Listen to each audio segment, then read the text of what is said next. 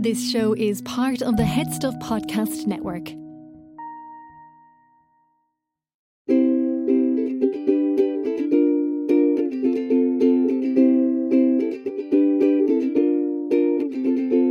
Look right down any crowded hall, you'll see there's a beauty standing. Is she really everywhere or a reflection? One always calls out to you, the other's shy and quiet. Could there be two different girls who look the same at Sweet Valley High? Sweet Valley High.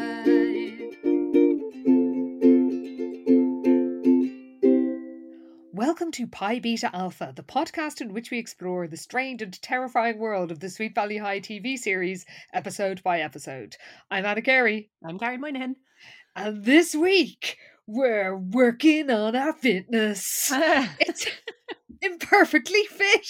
It is, again, tedious, tenuous, vaguely even a pun type of a title. Yeah. I mean, imperfect fit probably would have Yes! worked better because perfect fit is what they're playing on, I guess. But look, who are we to give out about titles? I have to say the title of next week, which we will reveal at the end, is quite a good pun. But we'll get to that later, listeners. And we will start off with the blurbs. And I'm going to read the Wikipedia one, which is Liz takes a job at the Tribune and develops feelings for a co-worker who tries to talk her into leaving Todd for him. That's pushing it a bit, isn't it? Yeah. No, that is inaccurate, I would say. Also, it's not a job. It's work experience. So a pretty unorthodox work experience. Anyway, second part of the blurb is Jessica and Lila are desperate to be part of the fitness video that Cheryl is hosting. And that actually is pretty spot on. Yeah, that bit is, to be fair, accurate. So how's the Amazon one in comparison? Oh yeah, they keep it very short. So again, the shorter it is, the less chance to fuck up. So it's simply Liz interns at the Tribune and warms up to her co-worker, Peter. Well, that's true. Mm-hmm. God, it doesn't even mention the fitness part. No, we don't even get B plot or C plot or anything. It's main plot or nothing. The C plot, if we can call it even a plot, is the best in this episode. It's two scenes, but it's adorable, and I was a big fan. Oh, say. Well, we begin this episode at the Moon Beach, where Liz and Cheryl slip into a booth, and Liz orders the usual, and then Winston's called out to the kitchen 2 meat pancakes with sesame berets and Idaho fingers. And what might that be, Karen? Well, it turns out he's practicing his shorthand ordering technique. Although I don't understand how that's shorter than saying 2 burgers with fries. It is way more syllables in what he said. Way more. I think it's literally 3 times as long, if not more. But Cheryl cancels her usual order for something a lot more joyless. Oh, God, very much so. Yeah, she changes it to like a mixed salad with the ranch dressing on the side. Non-fat ranch dressing. That's right, non-fat ranch dressing. But that means that Winston has to talk his mad fucking diner language now to replace the order. But I did enjoy this one because he calls it a lettuce luau with a skinny cowboy riding solo. That sounds more fun than basically a lettuce with I do like a leafy salad myself, but there's something about non-fat ranch dressing sounds like just a whole load of numbers chucked in a jar. But Liz is rightly horrified that Cheryl seems to be on a low-fat diet, but Cheryl rather implausibly claims that she has a bona fide reason for this weight watching meal. Yeah. In fairness, she does say that she's not trying to lose weight, she's just trying to eat healthy. But then reveals the reason why is that she's been asked to host her own workout video. So Liz is really impressed. She's like, oh my God, like all the supermodels. But we can see Jess and Lila are kind of in the foreground as this is going on at the counter. So their ears perk up immediately at the sound of this. Well, Liz does point out that Cheryl had retired from modelling, but Cheryl says she made an exception. She's coming out of retirement for one last job. And while she's saying this, hilariously, Jessica slips into the booth right next to Liz and goes, Did I hear the word video? And then we cut to the other side and Lila slips in next to Cheryl and sort of bashing her eyelashes at her. Yeah, they're very impressed by this. They want to know what it's called. So Cheryl reveals the title is the 30-minute total trimmer. Yeah, that doesn't sound like it's got anything to do with weight loss at all, Cheryl. Yeah, definitely not. But Jessica is so impressed. She's like, "Oh my god, you're going to be in living rooms all over the country." So she's like, "Wow, this is amazing." But Cheryl clarifies that she's not doing it for the fame or the exposure, but she's doing it because apparently the proceeds all go to some centre for literacy. Yes. But Liz pointedly says that most people would just be doing it for the fame and fortune. And speaking of fame and fortune, Jessica says that every workout video needs backup girls. And Lila says that she and Jessica are the creme de la creme of aerobic exercise. Yes, and Jessica clarifies that's non-fat creme. I mean, cream. And looks a bit confused because she's not even sure what she's trying to say. But she's got a point in there somewhere.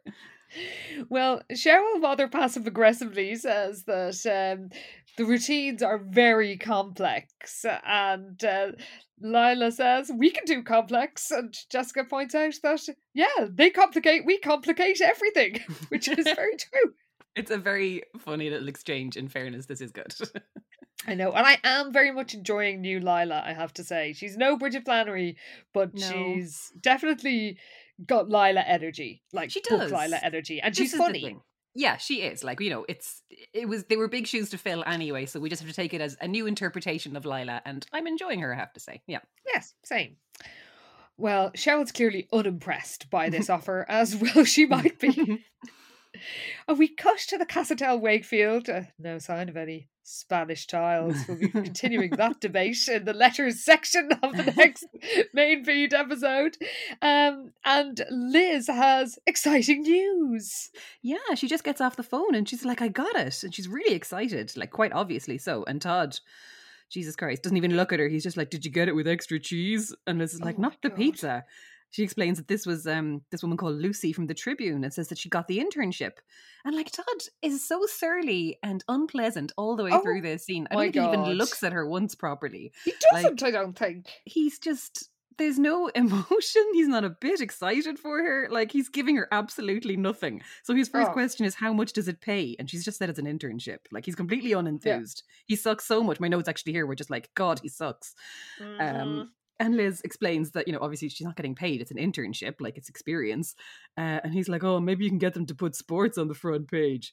Like, he's just, he's so deadpan and so mean. I'm charmless. Really bothered by this. He makes old Todd look like the most charismatic fucker to ever wander into the Moon Beach. It's outrageous. He does, because at least the old Todd looked like he actually, was in a bad mood. This was just like, whatever. It's just a complete vacuum of personality. And again, this isn't the actor's fault, I guess. Maybe he was told to just play this really sullen, but it's just like, oh God, at least let us try and warm up to this new Todd. They've really just given him nothing. Like that's true. Like, you think they'd try and make him sort of funny and charming, or at least, anything. But all we've seen him do is either sulk or do his stupid superstitions. And that's basically it. And it's, unlike new Lila, new Todd is not settling it. No, not to us anyway. Well, new Todd says, I guess, grudgingly, that they can celebrate tonight, celebrate her success. But Liz, extremely implausibly, she's working on the night shift. Oh, God. This is like a nighttime internship for teenagers. I guess so. I mean, I guess she's in school during the day, so she works at night. But yeah, she says that she can't celebrate with him tonight because they need her to start right away. And that means like literally that evening, which is so ridiculous. I just don't know what's happening. Well, I mean, what with this and next week's werewolf episode, we are entering a new era of implausible newspaper internships. Oh my But God.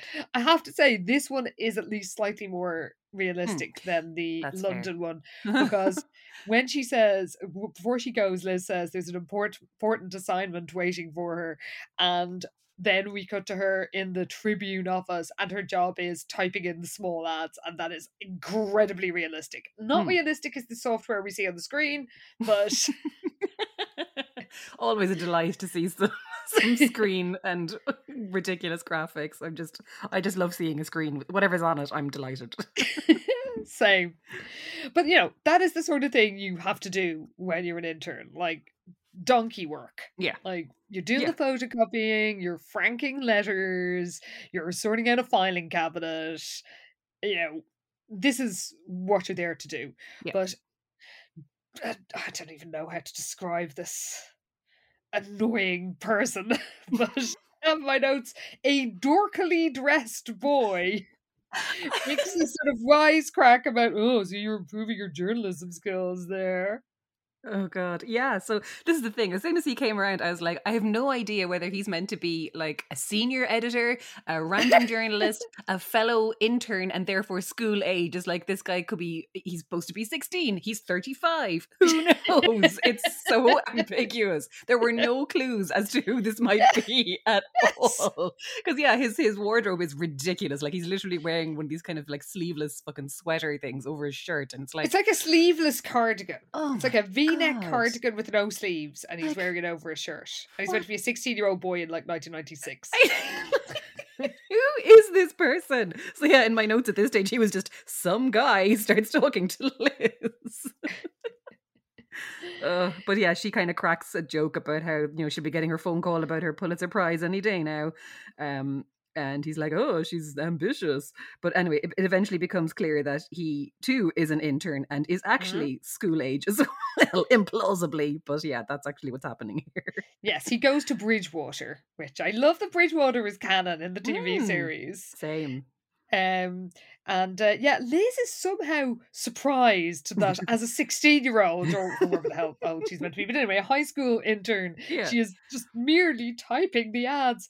And we're told she was spoiled at her last internship. And I was wondering, are they referring to like the Sweet Valley News in the books? Or like, is that meant to have happened? Or... Oh no, do you remember in the first episode, when they were all in Mexico, she was wrecked because she'd been working in LA all summer at like a magazine or a newspaper. So she was actually interning, previously within this series. So we obviously just didn't see it. Yes, that's the thing. But obviously, she was getting the kind of jobs that they do in the books on their internships, the kind of implausible shit. So now she's back to reality and typing up the classifieds, and she's like, "What the hell is this? Why haven't I been given my own beat to cover?" Well, don't worry, Liz. On the page, you'll be doing just that next week. Well, the mystery Bridgewater boy has just done an internship in Seattle, where he spent all this time pouring coffee. Again, realistic. Yeah. And Liz is all like, I take milk, no sugar. So yeah, he introduces himself as Peter West, and she's like, oh, you look familiar. But he says, oh no, I definitely remembered meeting you. So from the start, he's after.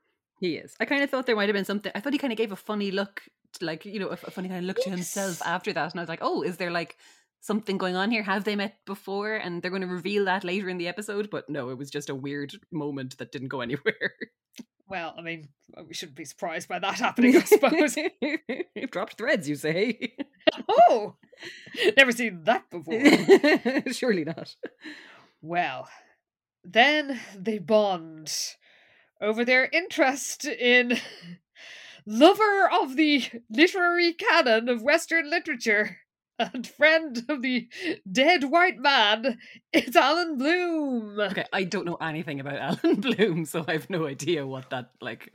Well, his name was vaguely familiar, so I was like, well, that is a book, isn't it? Like a real book. So I googled him, and he is the guy who did The Closing of the American Mind, which I do remember hearing about secondhand back in the day. So, I mean, maybe there's some Alan Bloom fans and experts out there, but basically he was saying, like, the students of today with their, superficial like boring ways. They should just be reading Plato, or they should be reading the canon. And he thought that the youth were flibberty gibbets who didn't know real life.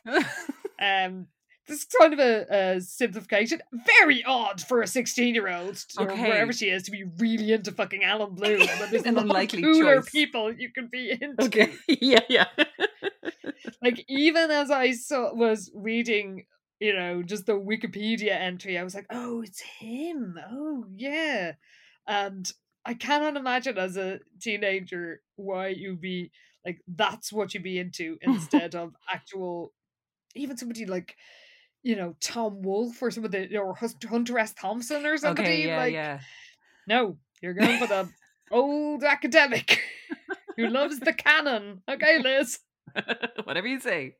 Could be worse. It could have been Ayn Rand. I want to There you put go. this I mean, look, that. it could always be worse. So yeah, they bond over this. Yeah. I think Liz does say that he's like her favorite author or her favorite writer or something. Anyway, but they kind of Wither they're kind of anyway. they're, they're chatting about this, and this woman Lucy, kind of, who I guess gave them their jobs. I'm not sure what exactly she does in the Tribune, but she kind of spots them chatting and starts giving them a bit of shit. She's like, "Is this a book club or what's going on here?" And Liz is like, "Oh, we were just getting back to work." And then Peter is like starting making jokes. He's like, "Yeah, you know, some schnauzer might be lost somewhere," and Lucy kind of cuts him off. And I'm like, "Why are you giving shit to who's clearly your boss? You're literally an intern, Peter. Just get back to typing your fucking ads." But anyway, yeah, she's kind of like, you know, you need to work hard in this industry, and you know, I worked my way up to where I am now. But yeah, Peter is damn just fucking like, right. I know. Peter's just like, oh, it was just a joke. Like, he's a white man, he has nothing to worry about. Oh, but like this, as you say, like this is their boss. Yeah, weird attitude from Peter. I hope he makes him clean out the toilets for the rest of the week. So he's like, when she goes, he's like, "Oh, that went well." And Liz says he should stick to making coffee. So we cut to the Casa del Wakefield, and Jessica and Lila have a bit of a shopping spree. Well, yeah, they're coming back laden down with videos. It looks like they've rented every single model work outfit that's on the market. They're all like in proper like blockbuster videotape boxes and everything. It's delightful. But yeah, they're listing out all the tapes they've gotten. They've got Paulette's Power Hour, Taylor's 10-minute tushy trimmer, and Linda's leaner leg lunges. I mean, Linda is the only one who's Linda Evangelista is the only obvious supermodel. I was like, who the fuck are the rest of them? I know. When they said Taylor, I was like, okay, we're just making up names now. That's fine. I was like, Nikki Taylor? But no. There was definitely not a supermodel called Paulette. Well, not that we know of on this side of the world anyway. So, yeah, if we are missing something, listeners, do let us know. Because we usually are, let's face it. Yeah, very true. Only mixing up Alan Bloom with somebody else who didn't think that the kids were corrupted by listening to pop music.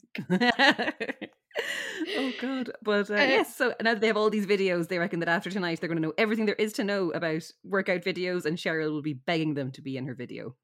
Though they do only decide to watch the ends of the videos to see how long the hair and lipstick lasts throughout the routines.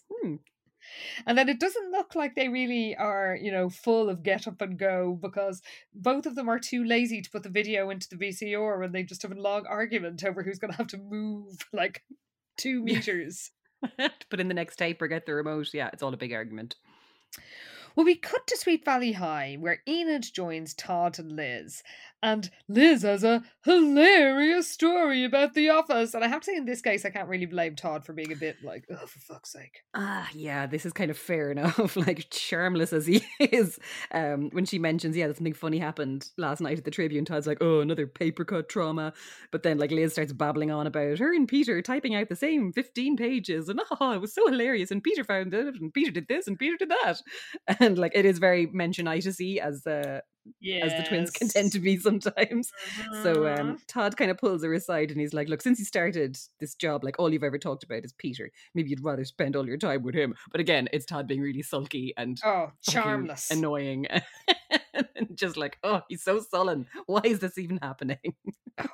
And also, if you had each typed 15 pages worth of ads, which means at least one of your work was entirely pointless, you would not think it was a funny story. You'd just be like, oh, for fuck's sake, this was awful. Yeah, Like, true. who is so cavalier about work that you're like, ha, ha, ha, I just wasted an hour. Fair point. Yeah.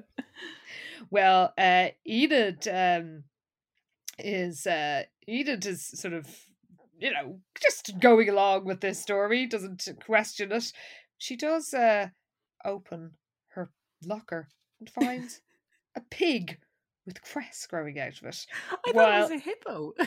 Oh, maybe it was a hippo. Well, you'll see in a minute, listeners, why we didn't see him for long. But yeah, while she finds this, Liz and Todd actually have a proper fight about Peter. Because Todd points out rightly that he's been going on. She's got the mentionitis, and she says that they're just good friends. And then the sad guitar plays as Liz actually apologizes. She does, yeah. Like, she does reassure him, grumpy and all as he is. And she does suggest, look, that, to make it up, they can go out maybe the following night. So he says he'll pick her up at 7. And she's like, yeah, okay, great. And kind of heads off. And they seem to have kind of made things up. But then she has to turn around and she looks like really kind of guilty, like, oh God, about this. Because she then has to reveal that actually she said that she was going to meet Peter at the Tribune at 7 o'clock the following night. So could we make it 9 instead? And can he collect her from the newspaper office? And he's kind of like, fine, whatever.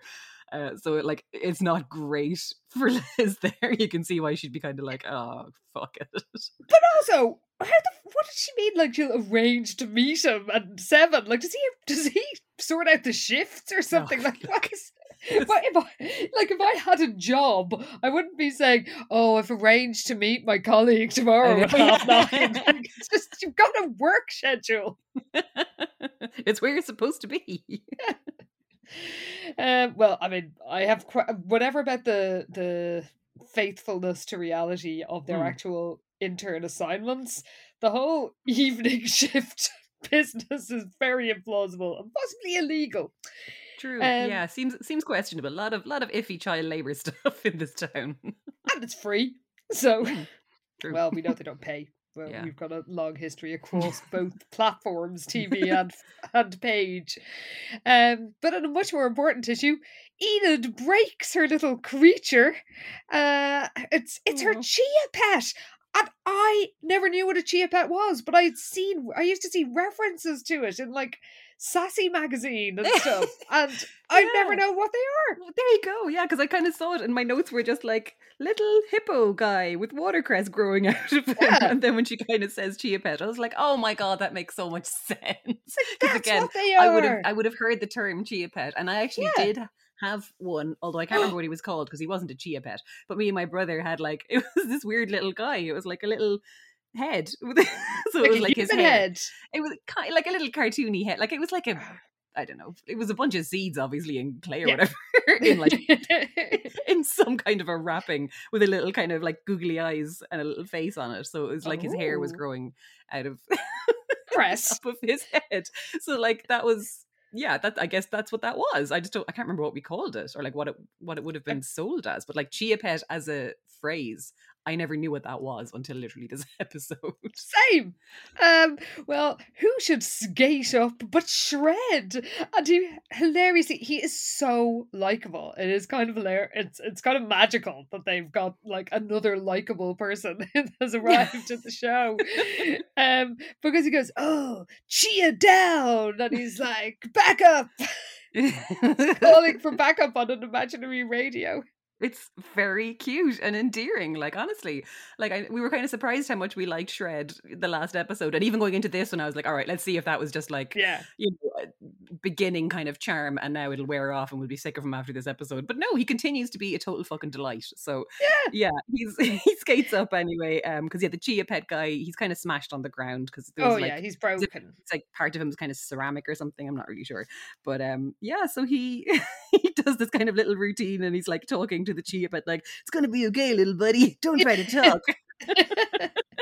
And Enid kind of plays along, and it's very cute because she's like, give it to me straight, Doc, how bad is it? My notes do say this is very cute because he's so cute. It's serious, but I've seen worse. And then goes, fear not, chia dude, he's riding again in no time. And he skates off, and Enid looks after him fondly. Yeah, my notes are just Enid has heart eyes. That's That's exactly it. It's very cute. Well, we cut to the moon beach and Cheryl comes out and she's surprised to see an out of breath Jessica and Lila laden down with bags, and she asks do they run all the way to the moon beach from the mall, but no.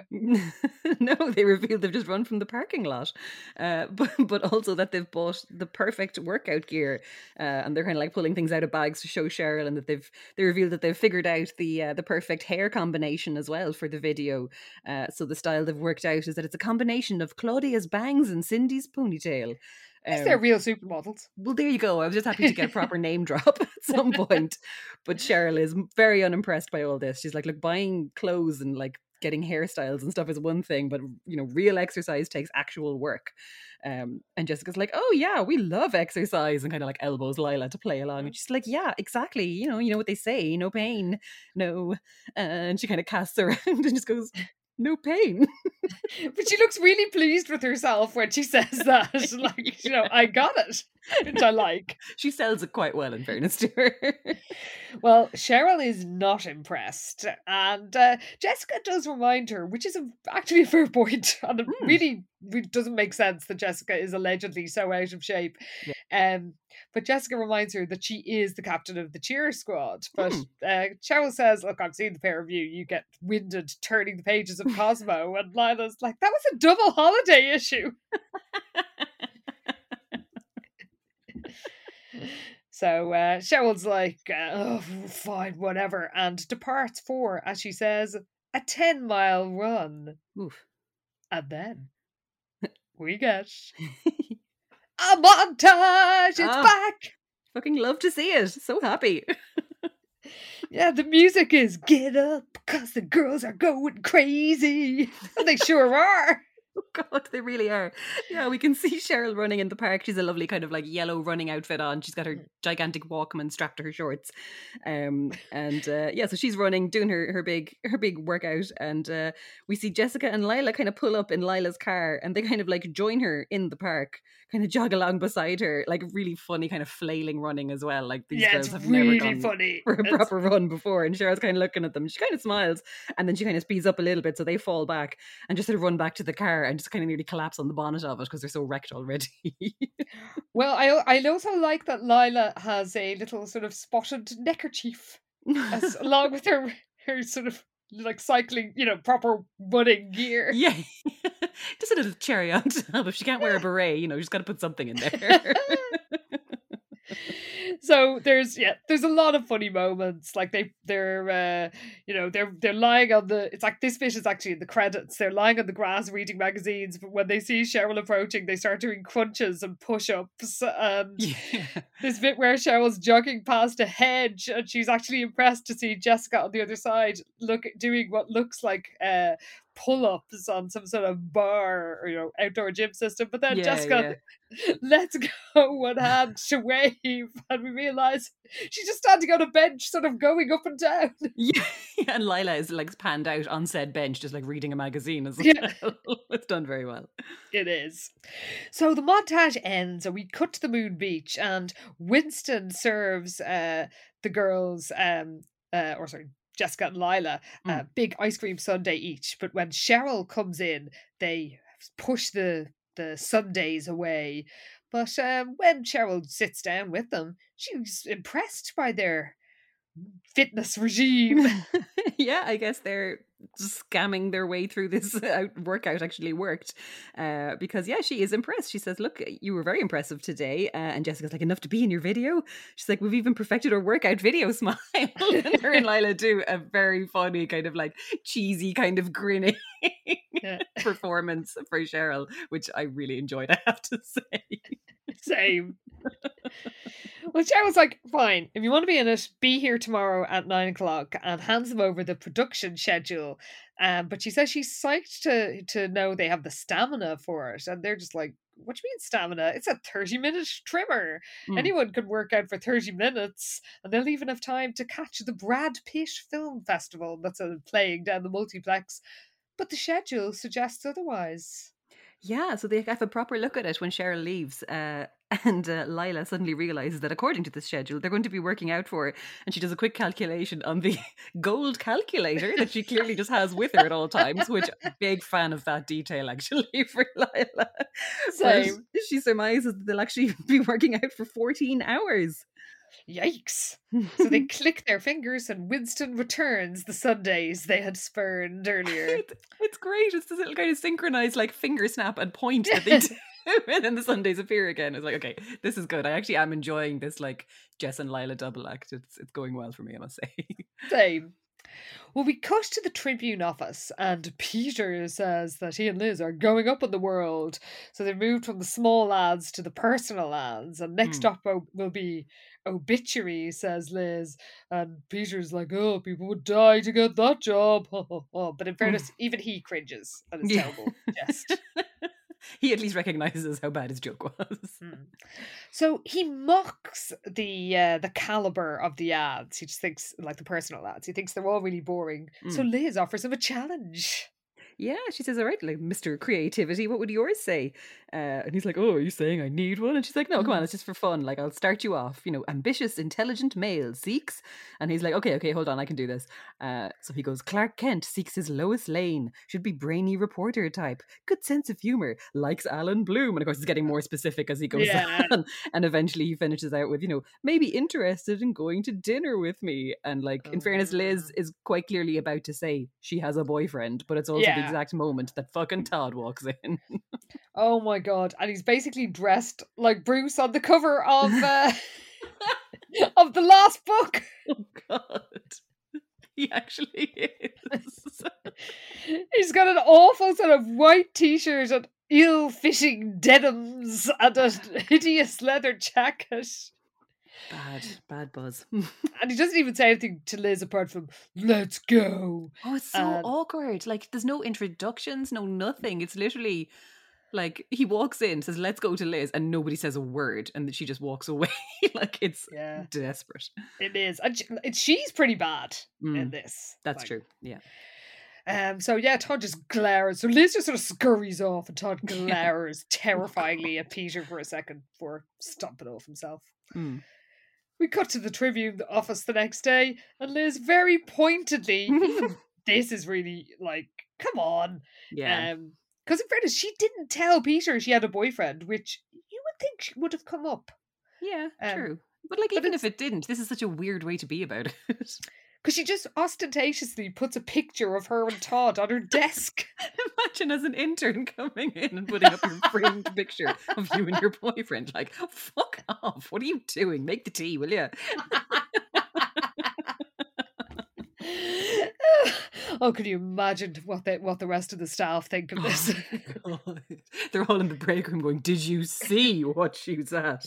Oh, for fuck's sake. Who hired this girl? Lucy, get in here and explain yourself. Well, when Peter sees the picture, he's like, ooh, redecorating. And then he does apologise and says, and this is fair enough, it's like, look, I didn't know you had a boyfriend, I'm sorry. And Liz says, oh, I'm flattered, but, you know, Todd and I have been together for a long time. But then he says, like, he spoils my briefly good opinion of him because he's like, oh, I guess you're getting tired of him then, you're ready for an upgrade. Oh god, yeah, I know, and I guess this is probably what the Wikipedia blurb was alluding to. But like, he does kind of say it in like a jokey way. But again, it's like, come on, Peter, like this is quite clear. She's literally pulling out framed photos of them together. I think you can take the hint. But yeah, she's just like, look, I think it would be better if we just keep our relationship strictly business. So he's like, yeah, okay, like that's fine. So they decide to just get to work and leave it at that. But it's so awkward, and they keep kind of turning around to speak to each other at the same time. So it's just really like stilted, and whatever kind of like flow or rhythm that they had before is just completely gone now. Yes, and the awkwardness reaches its peak when Liz drops a folder of papers, and when they both bend down to pick them up, their hands touch, and then Liz just goes, I can't do this, like he's just declared his undying love for her, and she's pregnant now. Oh god. The sad guitar plays and she just stomps off. Oh, she does just run off, not crying as far as we can tell, but yeah, like it's just like, okay, come on, it was awkward. Flounce. It is more of a flounce, that's right, but like, yeah, it's very dramatic, unnecessarily so. Oh, entirely unnecessary. Well, we cut to the Casa del Wakefield and a worried Jessica dressed in what I can only describe as a frilled nylon bed jacket. The outfits are kind of amazing from Jess and Lila all the way through this episode. I think at one point Jessica looks like she's dressed like one of the pink ladies. She's wearing like a pink silk shirt with a little necktie. It's a great look, but I'm just like, where is she going? I mean, this outfit is truly like, is it a nightie? Is it your clothes? I just do not know.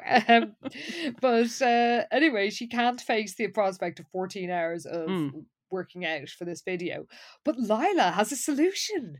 Yeah, I'm not sure how this is a solution exactly, but she says to Jess to take a chill pill because she's arranged 5 back-to-back sessions with Igor Svenlander or something like that. Svenlander, I thought Svenlander, it was. was that it? Okay, that he's a personal trainer to the stars, apparently. So this is the solution to all their problems. But Jessica's like, oh God, 5 back-to-back sessions. That sounds like a lot of work. And Lila kind of looks at her. Oh, it really does. She's got a point. But Lila's like, haven't you ever crammed for an exam? And Jessica's like, no. I did love that. Yeah. It's like some continuously good work here from Brittany. Well, Lila says, inexplicably, that after one day with Igor, they'll be in the best shape of their lives. Now, some might say that if you don't do any exercise ever and then you do a shitload of it, you will literally not be able to walk. Yeah. And lo, that will come to pass. Spoiler alert. Well, that's it, because as soon as she says that about them being in the best shape of their lives, it immediately kind of cuts to them, I guess, the following day or later that day. It's after their sessions anyway, and they're both just completely panned out on the floor in their workout gear, and neither of them can move at all. Yes. Lila says she's never been in so much pain, and Jessica says it's a small price to pay for, you know, the fame and fortune they believe that will come from being a backing exerciser in a fitness video from a minor model. But anyway... when Jessica says that it's a small price to pay, Lila probably accurately says, you haven't seen Igor's bill. Yeah, fair. Who should come in but Igor himself? Oh God, Igor, and with his, as my notes say, wandering accent. Wandering all over Europe and beyond. No idea where this man is supposed to be from, but he's reminding them of the importance of the cool down exercises and that they're very, very important, although he says it in his fucking 1,000 accents in one, that it's very, very important. Mm-hmm. And Jessica kind of looks across, she's like, who's Betty? And apparently they haven't been able to understand a word he said all day. Well, she turns to Lila to ask her to pass her some water, and Lila's fallen asleep. Yeah, it is not the result they were hoping for. Well, we cut to the moon beach and the pool room, and Enid asks Liz why she hasn't been at the Tribune for the last few days. Apparently she's just been taking some time off. How the fuck does this internship work? I don't understand any of this. Because, yeah, she's like, you haven't been there like the last 2 nights. Yeah, Liz is like, I'm just taking some time off. And it's like, what are you talking about? Taking time off from it. But anyway, Enid is like, oh, why? And Liz is like, oh, I'm so confused. And Enid says, shoot. So Liz kind of goes, oh, there's someone at the Tribune who, and Enid's like, no, I mean, it's your turn, shoot, because they're playing pool, of course. Oh. So, you know, there is that. But yeah, thankfully, Shred enters. With the chia pet. And he says, oh, it was touch and go, but he pulled through like a champ. And then hands him over and says, any complications, feel free to call Dr. Shred, chia pet vet. Oh, and he then points out that apparently the little guy likes Pearl Jam, the early years. I love Shred. He's so great. I'm so charmed by him. Well, Enid says, you know, it's weird how someone could come into your life out of nowhere, and then you realise you're like on the exact same wavelength, and she's gazing at Shred, but behind her, Liz can only agree. Yeah, so Enid continues and she's like, you know, you've all the same interests and you just know that you could talk to them about anything. And Liz kind of chimes in and she's like, and you can't get them off your mind no matter what you do. And he's like, yeah, exactly. But it's quite clear that Liz is talking about Peter. Mm-hmm. But then Enid turns to her and she's like, you know, just like you and Todd, you're perfect for each other. So of course this cues up the sad music for Liz to go, yeah, me and Todd, all wistful, because of course her and Todd are a fucking nightmare.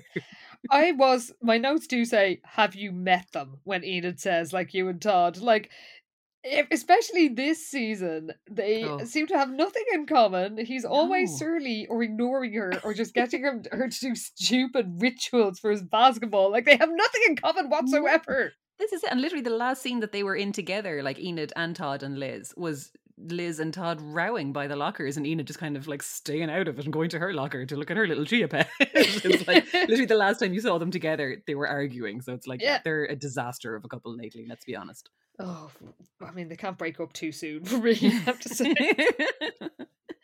Well, then we cut to a booth at the Moon Beach, and Todd is giving a very boring, detailed description of basketball moves that I can only compare to my 10-year-old London nephews explaining what they did at their football camp and who moved where and who scored a goal. And like, you're trying to be interested, but...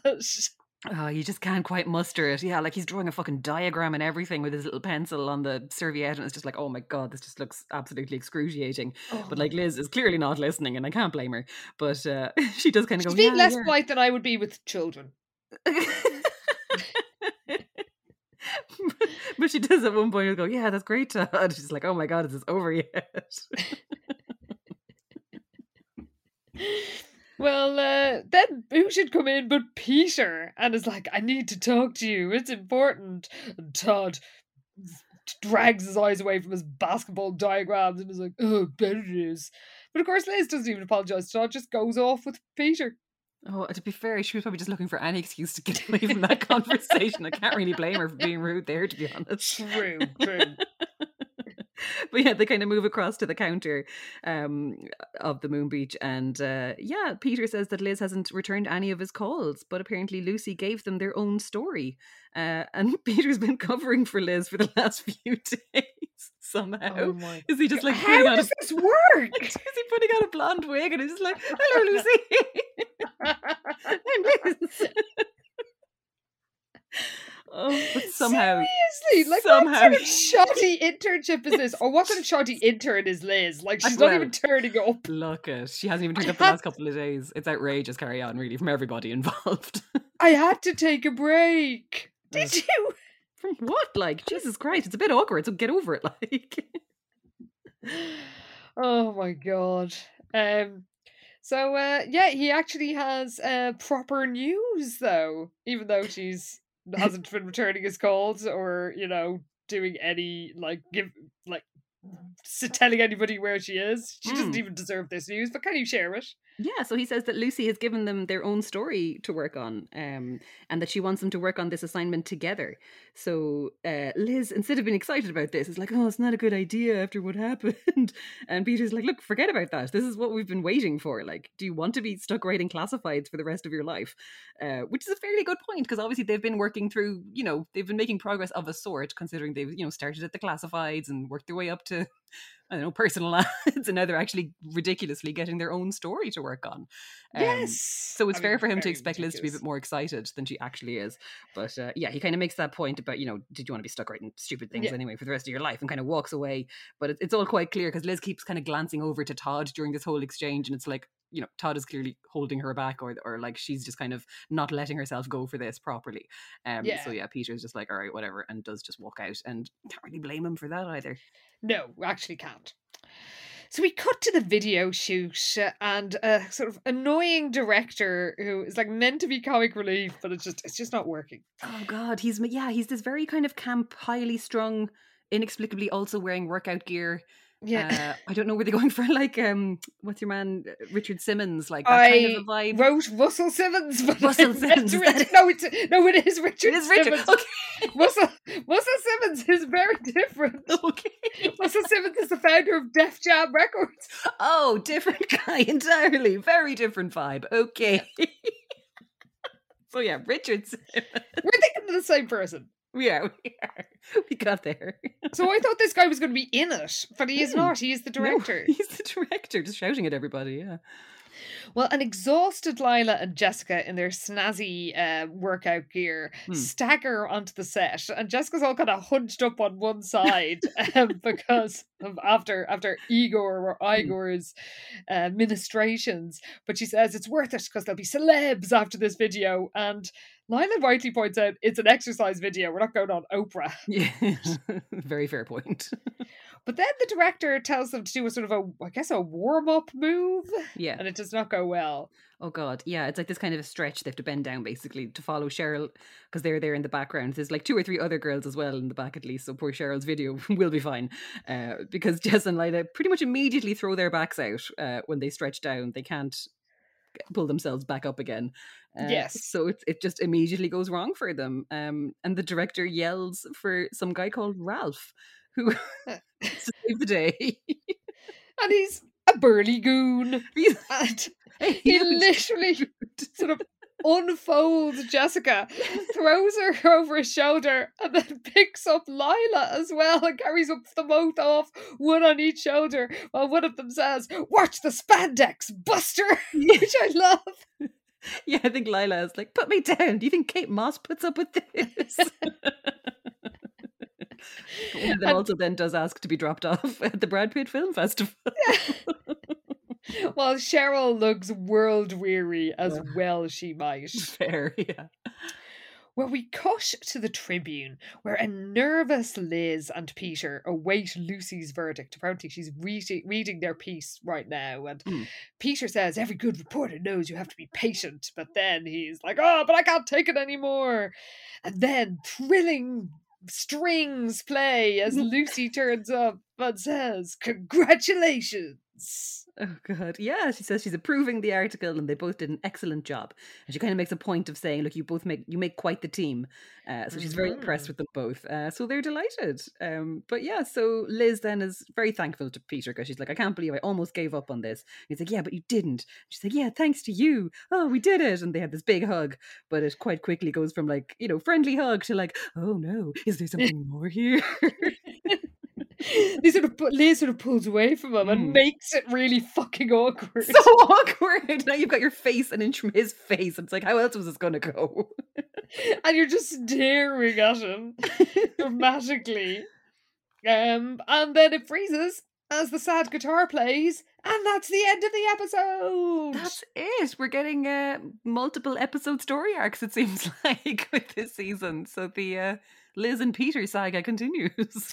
It sure does. I mean, I'm not sure how I feel about that because Peter does look about 40 and is I guess he's not as charmless as Todd. Like the bar has been set so low. The bar is in hell. Like, let's be real here. Like, Peter at least makes jokes, however terrible they might be, but it makes him more charming by default than current Todd, at least. True. And in fairness, he's got some manners. Like even when Lucy gives them their I don't even know how to describe it. I guess approves their article, accepts their article. Yeah. He says like, "Oh, we really appreciate the opportunity. Thanks so much." Yeah, true. For all his weird insubordination earlier on in the episode, he did kind of redeem himself somewhat there. Yeah, and he covered for Liz when she just fucked up for 3 days. Just Peter doing like a Home Alone over on Liz's desk, some kind of a mannequin rigged up to his elbows, typing away. Next to looking at the Todd photo and going, "Oh, Todd!" It checks out. That's like, oh yeah, Liz, typical. Well, Pi Beta Alpha Sisters, what did you think of Imperfectly Fit? What are your thoughts on Alan Bloom? Do you have any? Do you find it as odd as I do that the teenage Liz is weirdly into what is essentially a kind of cranky old man, or am I misinterpreting all the reports on him? Do you love Shred? Did you have a chia pet? Absolutely. Tell us everything. Well, we always love hearing from you. We are on Twitter at SVH Podcast. You can send us an email at svhpodcast@gmail.com. And of course, we are on Instagram too, where, there was some Shred appreciation. Kai said, strong Breckenmeyer in Clueless vibes from your depictions of Shred. And he is very much Very Travis much. Birkenstock from Clueless. Yes. Very much in that mold of 90s dude. Pippi and Shirley, now, she was one of many people who had difficulties listening to last week's episode, so we hope you all got it sorted out now.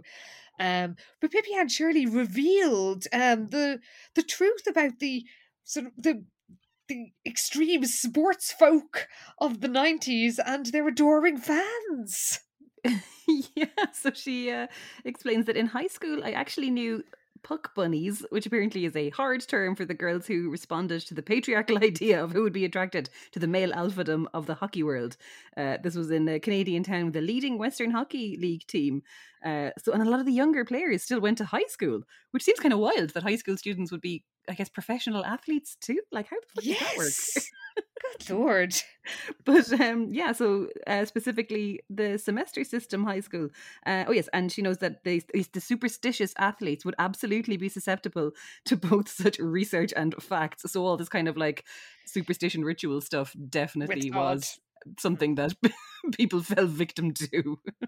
God love them. And God love everybody had to put up with them because as Maria Teresa Biblioteca said, I knew y'all would love Shred. So excited to be in the Shred era. He's so enjoyable and so 90s. He really is. He so is. And also, basically, Maria Teresa said what we were all thinking. Said, also, I can't stop thinking about Todd asking Liz to spray Pepsi in his face. It sounds like some kind of fetish.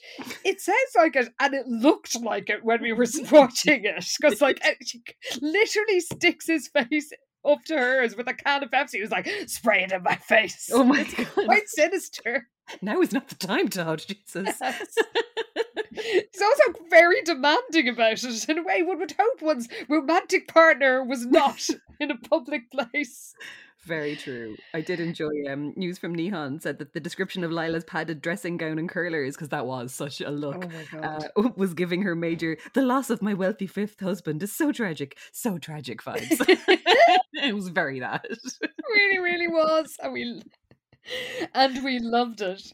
And we love you, Pi Beta Alpha Sisters. We really, really appreciate you supporting us through your membership of Head Stuff Plus. You are the wind beneath our wings, of course. And thank you to all the new members. We've got quite a few recently. So thank you all. We hope you're enjoying the show. And we're really enjoying doing it. And, you know, we thought we didn't have high hopes for this season, I think it's fair to say. But it's to be fair, even back at the start of season 1, who would have thought we'd still be doing this? Like, a year, 2 years later, like getting stuck into season 3, absolutely living for Shred. Like, just wonders will never cease. Honestly, you just never know what's going to happen with this fucking show.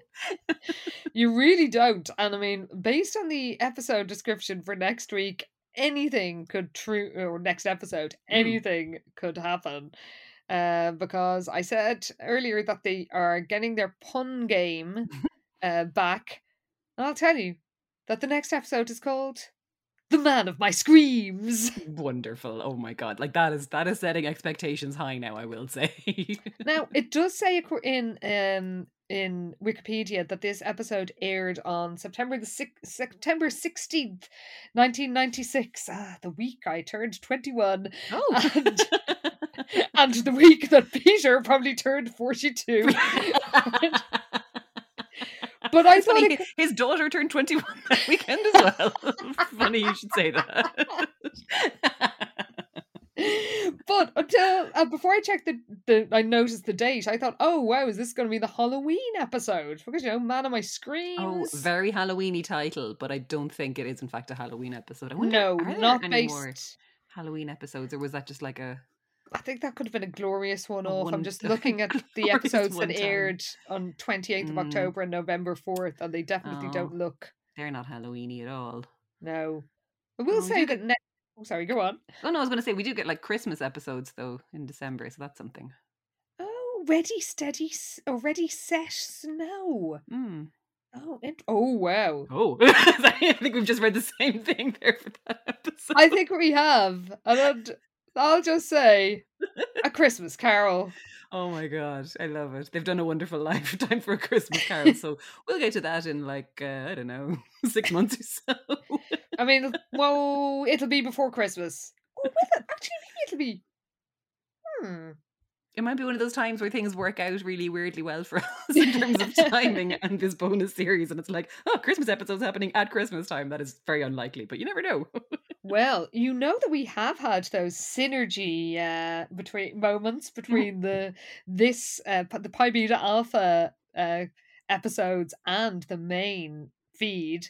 And I have to say, it has happened again because we have Liz doing this implausible internship at the Tribune. And we have Jessica and Elizabeth doing a much, much more implausible internship at a fictional London newspaper. Oh my God. In the main feed. I can't fucking wait. Because, oh my God, I'm just going to say now, I have read the book. I got in there early because actually I had a moment of panic, like, oh my God, what if it's off none of the Kindle as well? Yeah, I had we've been burned once now. I can't rely on anything now. I'm troubled by this because can trust no one. I really did think that that they were all on the Kindle, so maybe they're like taking some of them off randomly. No. So until just in case we need to do another courier situation, I thought I'd check. And oh boy, is it on the Kindle? And I think this is worth, if you have access to this book, it is worth reading it before the episode, because otherwise I think you might constantly be thinking, surely they're making that up. That is insane. But we won't be making anything up. Oh God. Karen hasn't read it yet. I'm excited. I'm scared. I'm Jessie Spano from Saved by the Bell. I'm going to need a shit ton of speed to get through this episode because there is a lot. I'll just say that, for characters who literally witnessed at least one murder and almost got murdered themselves, they are very keen to start, investigating murders. There's no such thing as PTSD when you're a Wakefield. I have to say I'm sad to announce that, we've had a bit of continuity over the course of this recent trilogy where they are acknowledging the events of the late, lamented Margot era. Oh. And I'm afraid they have completely forgotten it now. No! The cheek of them. I know. So, listeners, Pi Beta Alpha sisters, thank you again. We will see you in the main feed next week. Oh my God. When the twins encounter love and death in London. Holy shit. I'm so fucking excited for this. Genuinely, it's gonna get so fucking weird. The wheels are coming off, listeners. And we're there for that wild ride. Oh boy. And we will see you back here in the relative sanity of the Pi Beta Alpha Clubhouse in 2 weeks' time, when we find out what happens when possibly Elizabeth or possibly Jessica, who knows? Somebody encounters the man of my screams. Wonderful. See you then, everybody. Thanks for listening. Bye.